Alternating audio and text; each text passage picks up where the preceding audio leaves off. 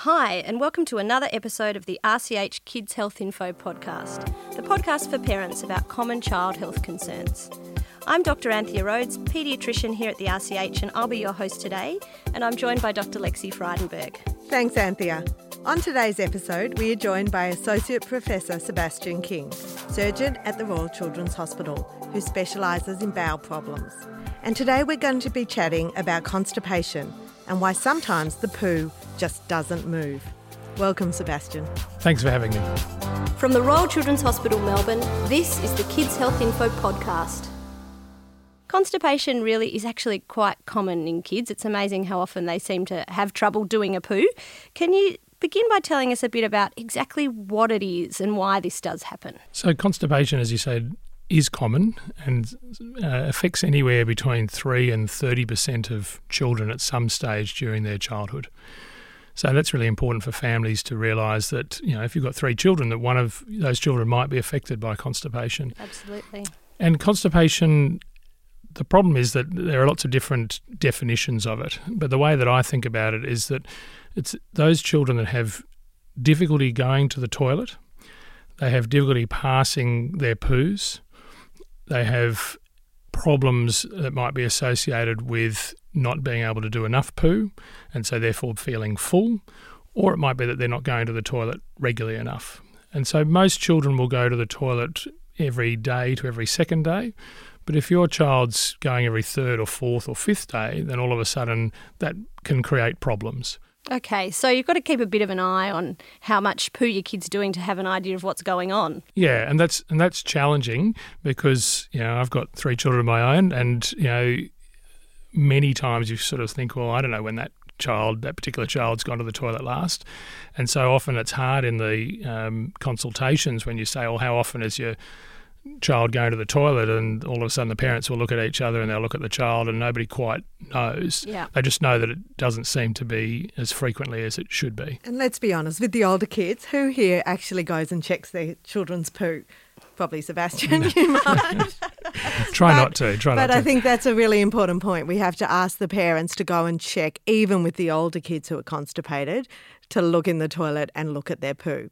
And is there a way to actually measure how hard the poo is? Yeah, so there's a thing called the Bristol Stool Chart, which all of the GPs and paediatricians and many families will be aware of, because as soon as you search constipation on the internet, that will pop up. So the families will have a sense of what is normal, and that grades from 1 to 7. And so I always ask the patients that I see, you know, where does your poo fit? And you know, you're aiming for that nice sort of simple log, so to speak. The sausage 4, in the middle, number 4. Yeah. So 1 is the hardest poo, yep. Little rabbit pellets, and 7 is the softest. Sort of the sloppy sort of diarrhea-like. Yeah. And so it's really getting a sense of how easy is it to pass that poo and what size of that poo is, and is it filling up the toilet bowl? Because that's another one of the sort of criteria that we look for, that some kids create just a lot of poo. I'm going to see how many times we can mention poo on this podcast. The poo cast, That's we're right. calling That's it. Right. It's interesting, though, because some parents will say, so you think my child's constipated, but poos all the time, like seems to poo every day, surely it can't be that. What often can happen is that they might be pooing, but they're not really emptying out their bowel or their rectum, the last bit of the bowel. And so they might be going to the toilet and having a small little sort of deposit into the toilet, but they're not actually emptying out properly.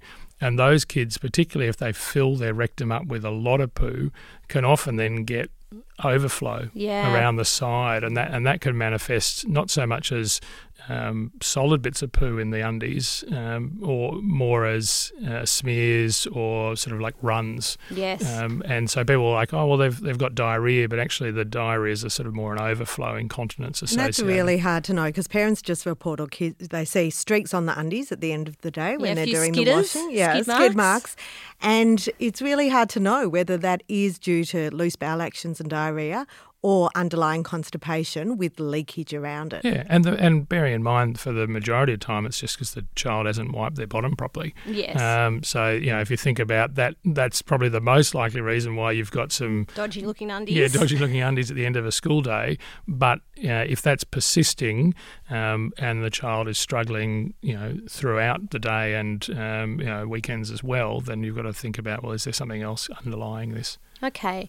And so thinking about that, what's happening in the background, what are the reasons then that some children, more than others, do end up with trouble actually getting all the poo out or doing a decent poo often enough to be healthy? Yeah, so the majority of the time there's no clear cause, which is frustrating for families. Yeah. But there's no one thing that says, well, this is why it's happening. But there are some groups where it is more common. So it does run to some degree in families, and it does happen more in some of the children who are on the autistic spectrum. And do you think that's because of a withholding behaviour, a sensitivity, a fear of using the toilet, or is there something wrong or different about their gut? I think that all three things that you mentioned there play a part. Mm-hmm. I also think that their ability for the bowel to push the poo along is not the same as kids without those issues. And you also see it sometimes that their sensitivity to sound, their sensitivity to touch, all of those things sort of can play a part. Yeah, so children with underlying conditions like autism, but other conditions as well, might have a propensity towards constipation, but many children who don't have underlying conditions do have constipation. Yes, absolutely. And we treat it the same. Yeah, treat it the same way. And so, and then thinking about basic reasons, things like diet. Yep. So families always want to know that the diet that they're giving their child is the right one, that it's not causing problems. And in the majority of children, by increasing the fruit and vegetables and increasing their fibre intake, will often make an improvement for the child. So, Sebastian, while we're talking about diet, what about food intolerances? Because I know that a lot of families I see have tried ruling out different foods thinking this might be the problem. So it's tricky for families because they'll often will have been told, we'll give the child some prune juice. So prune juice is one of the sort of natural laxatives. But there are some components of fruits and sugary drinks and those with sort of higher fructose components that can make the bowels a little less predictable. So thinking about diet and thinking about intolerances is important, yes. but it's not as common as perhaps the families might think it will be. So it's rarely going to be probably the real cause of what's going on. In my experience, yes. Yeah, and you mentioned before that it can run a little bit in families, and absolutely I find when I chat to parents and say that, you might find if you think about yourself and your partner that everyone's got a slightly different bowel habit. There's the everyday person and there's the every second day person, and then there's people who have always had a bit of trouble, and it's a bit like that with kids as well. Yeah, and it's hard because if you've got multiple kids in the family and you've got one child who's got that problem, then it's hard for them because they're sitting there thinking, well, I'm eating and drinking exactly what everybody else is, and why is this affecting me? And that comes into play in terms of the psychological impact for the families as well. But I think it is important to remember that constipation is so common that just because a parent has long-standing constipation doesn't mean that the child's going to follow that path, and that we need to get on and treat them.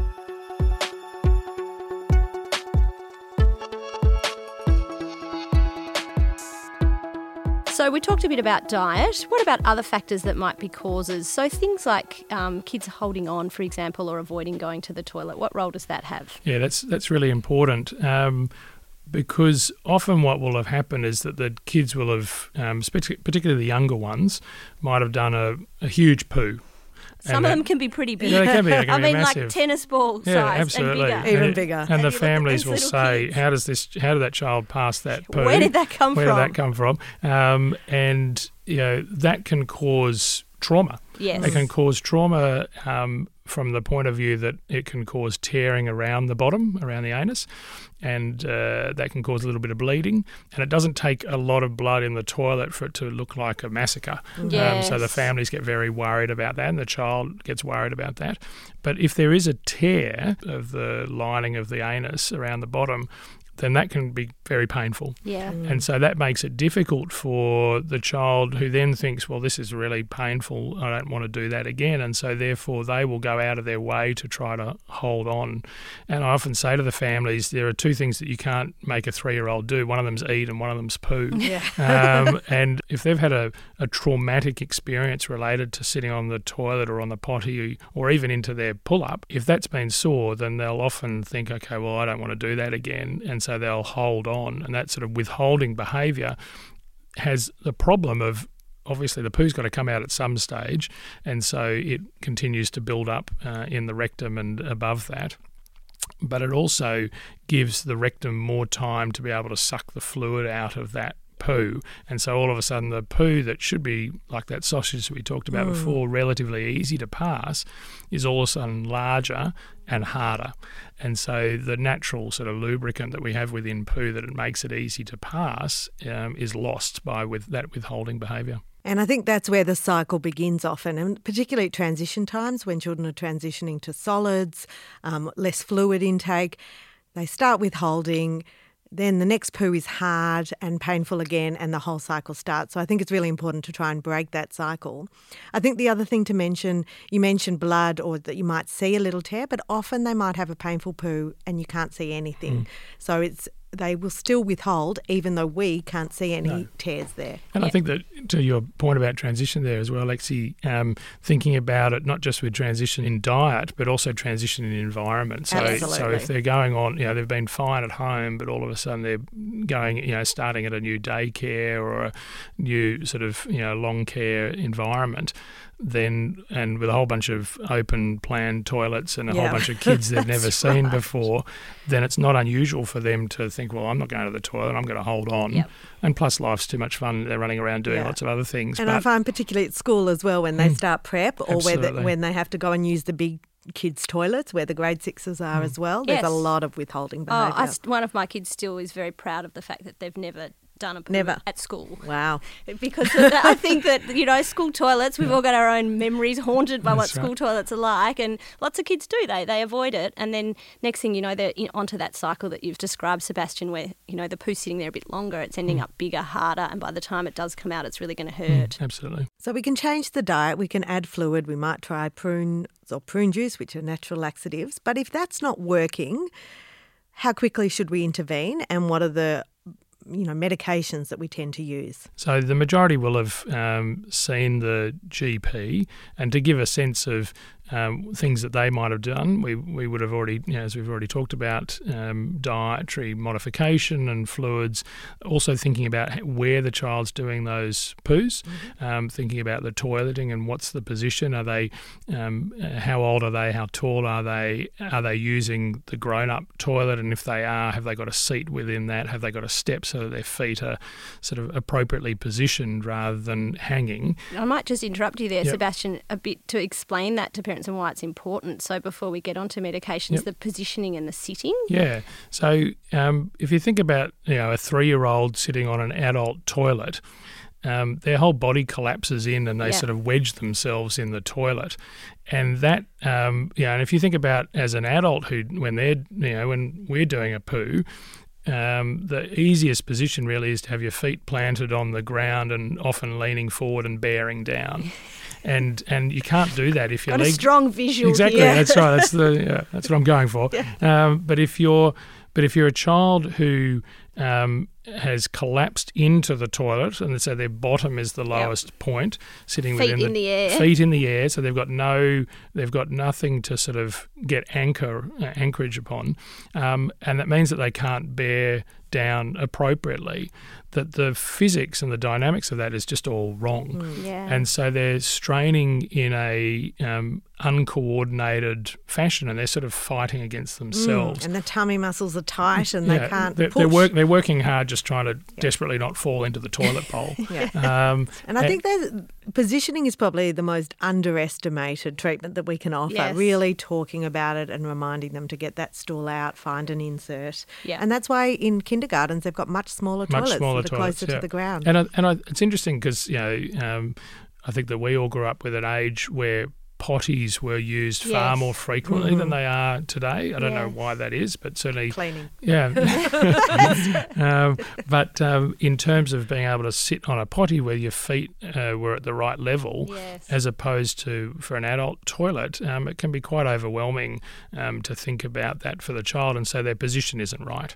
So thinking about basic things like that, dietary, position, timing, using in the majority of people, there's a well-developed reflex between eating and the bowel wanting to move, so the gastrocolic reflex, so taking advantage of that. So again, simple things like if you want to get some time toileting, then getting the child to go to the toilet after breakfast and after dinner, so there is a pattern to it. And they're much more likely to pass a bowel action at that time. Yeah, and it's just using the natural rhythm that the body has to be able to help you. But then if we're then talking about medications, so there are sort of, if we think about the simple groups really, you're talking about things that are going to make the poos softer and things that are going to push the poo along. Yeah. And some of the medications do a bit of both, but the majority of the time, simple laxative therapies will be all that is required for the majority of children. So that's the softener? Yeah, so if they have a bit of softener Yeah. and also sometimes a little bit of a lubricant, so something like a paraffin oil-based lubricant, and particularly in those children that are doing withholding, that's what I find very helpful, because it essentially creates an oil slick and enables those poos to be able to pass more easily. So even if it is a little bit more hard and rocky, then at least it comes out with a bit of lubricant around it. If you want to bring a bit more fluid into the poo than the sort of the macrogol components, these medications are across the board very safe if they're used in the appropriate dosing. They're not going to make the bowel lazy, because that's something that families are all very worried about. They are. And I say to the families, look, they need some help at the moment. I can't say how long that's going to be, but even if they're on these medications for 6 months or 12 months or longer, it doesn't make the bowel lazy. It just means that their bowel needs a little bit of extra help. What about enemas and suppositories? Parents say to me, I just want to help them empty. They're in so much pain. Yep. What are your recommendations? Yeah, it's tricky. Most of the families don't like using them, and most of the children really don't like using them. And what we're trying to do is create an environment in which the child feels comfortable to be able to relax their bowel and empty and get rid of the poo. So there are some circumstances where it's useful, but not for the majority.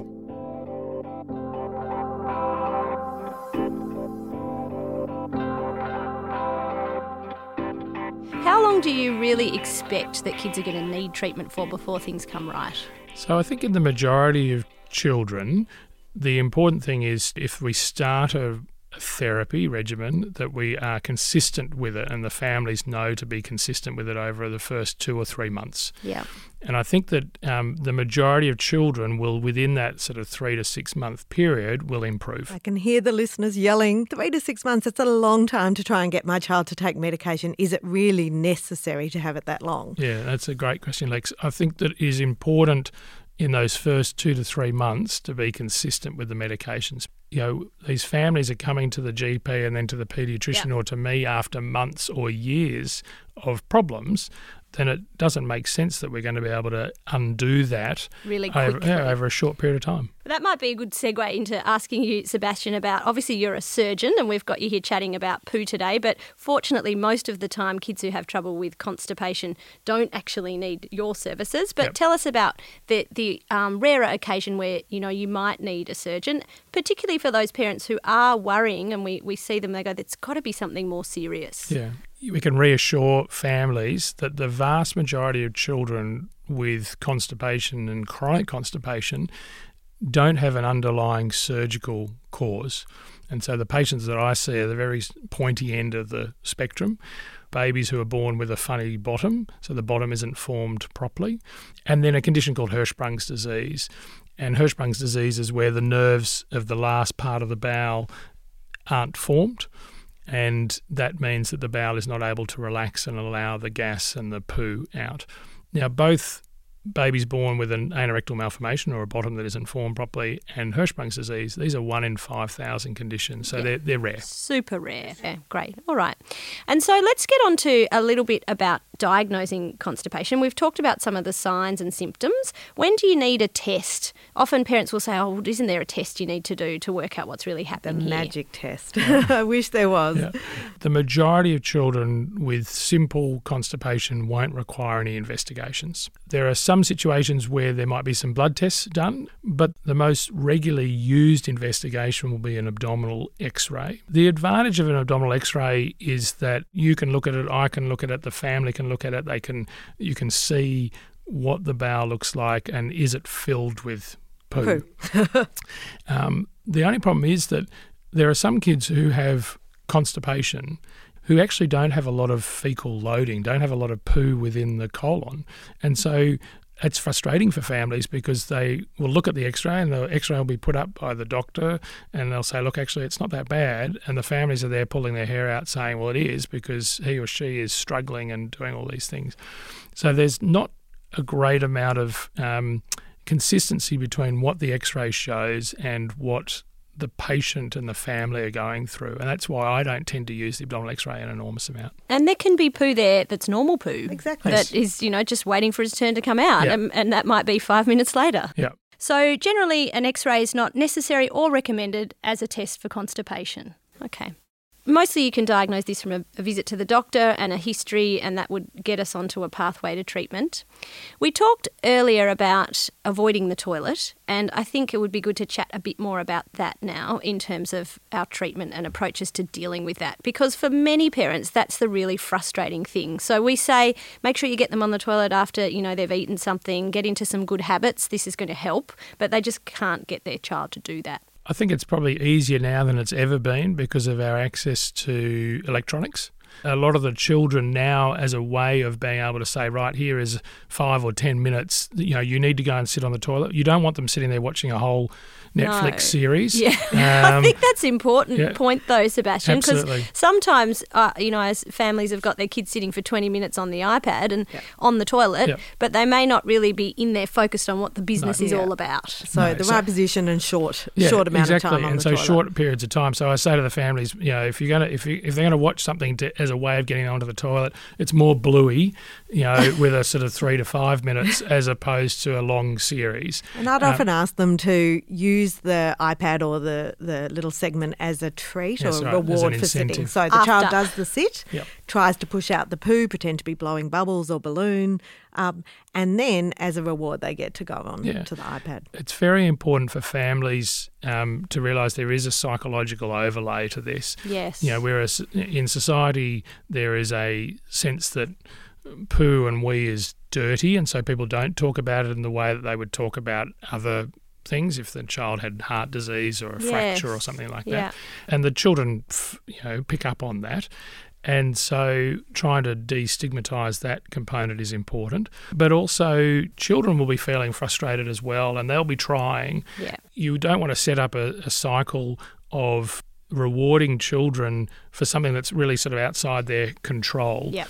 Because then if they can't control it and they feel like they're letting themselves and the family down, then that sort of just worsens the situation. So I think trying to calm the situation, trying to make the parents and the child realise that this isn't their fault. And the whole pattern of blame can get set up even though it's not intentional, and shame and guilt, and children do all kinds of things. They can be hiding their undies, hiding behind the couch to go and do it. Do their poo. And so that all of that feeds into the difficulties to try and get on top of the problem. But it's important to, just have a consistent message, reward them just for sitting on the toilet at the right time, and then hopefully the result will come and they'll start, being able to be toilet trained. Yeah. And so what about timing of toilet training, Sebastian? Yeah, it's challenging because like all good parent groups, there's always one child that toilet trained at 3.5 minutes of age, and everybody else is looking at them thinking, well, why can't my child be like that? But the reality is anything between 2.5 and 4.5, really. And there's such a broad range, and there will be hiccups. Some kids will look like they've toilet trained initially and done really well and then go backwards a little bit. That's fine. I think if you're getting to 4.5 and you're still struggling with toilet training, then that starts to be play with the mind, because you're thinking, well, what are they going to do when they go to school? And so if there are still issues at that age, then that might be worth seeking some extra guidance, because it's much better to get a sense of that at that age than it is at sort of 5, and it's September and they're starting school in 3 months or 4 months' time. And particularly with those kids, treating the constipation quite aggressively, so really getting onto it to make sure that it's soft and easy for them to pass a poo, which will make it easier for them to do their sits and toilet train. And then you're more likely to have a win when you tackle the training. But it's not easy. No. And you mentioned there getting extra support sometimes, and I think for those kids too who are not necessarily toilet training but a bit older and have really developed a lot of difficulty with the psychology of using the toilet, that sometimes you do need extra help. So sometimes you might find a counsellor or a psychologist who's got some expertise in dealing with this can be helpful. Yeah, and I think that also they can be helpful with the whole family dynamic to remove the blame and the understanding that the families are frustrated by what's been going on.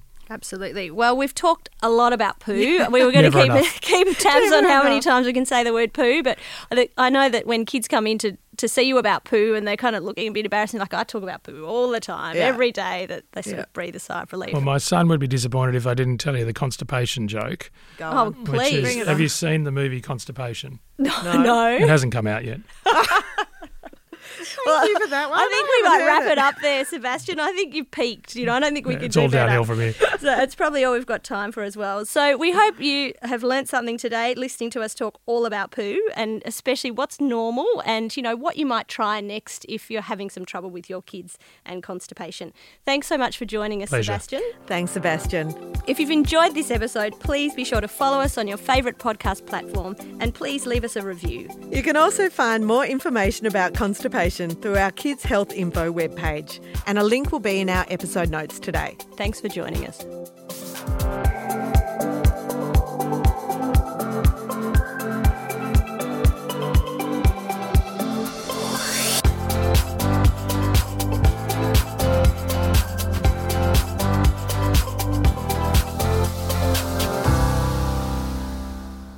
Information provided in this podcast is general in nature and is intended to support, not replace, discussions with your doctor or healthcare professional. If you are concerned about your child, please consult your local healthcare professional for further advice.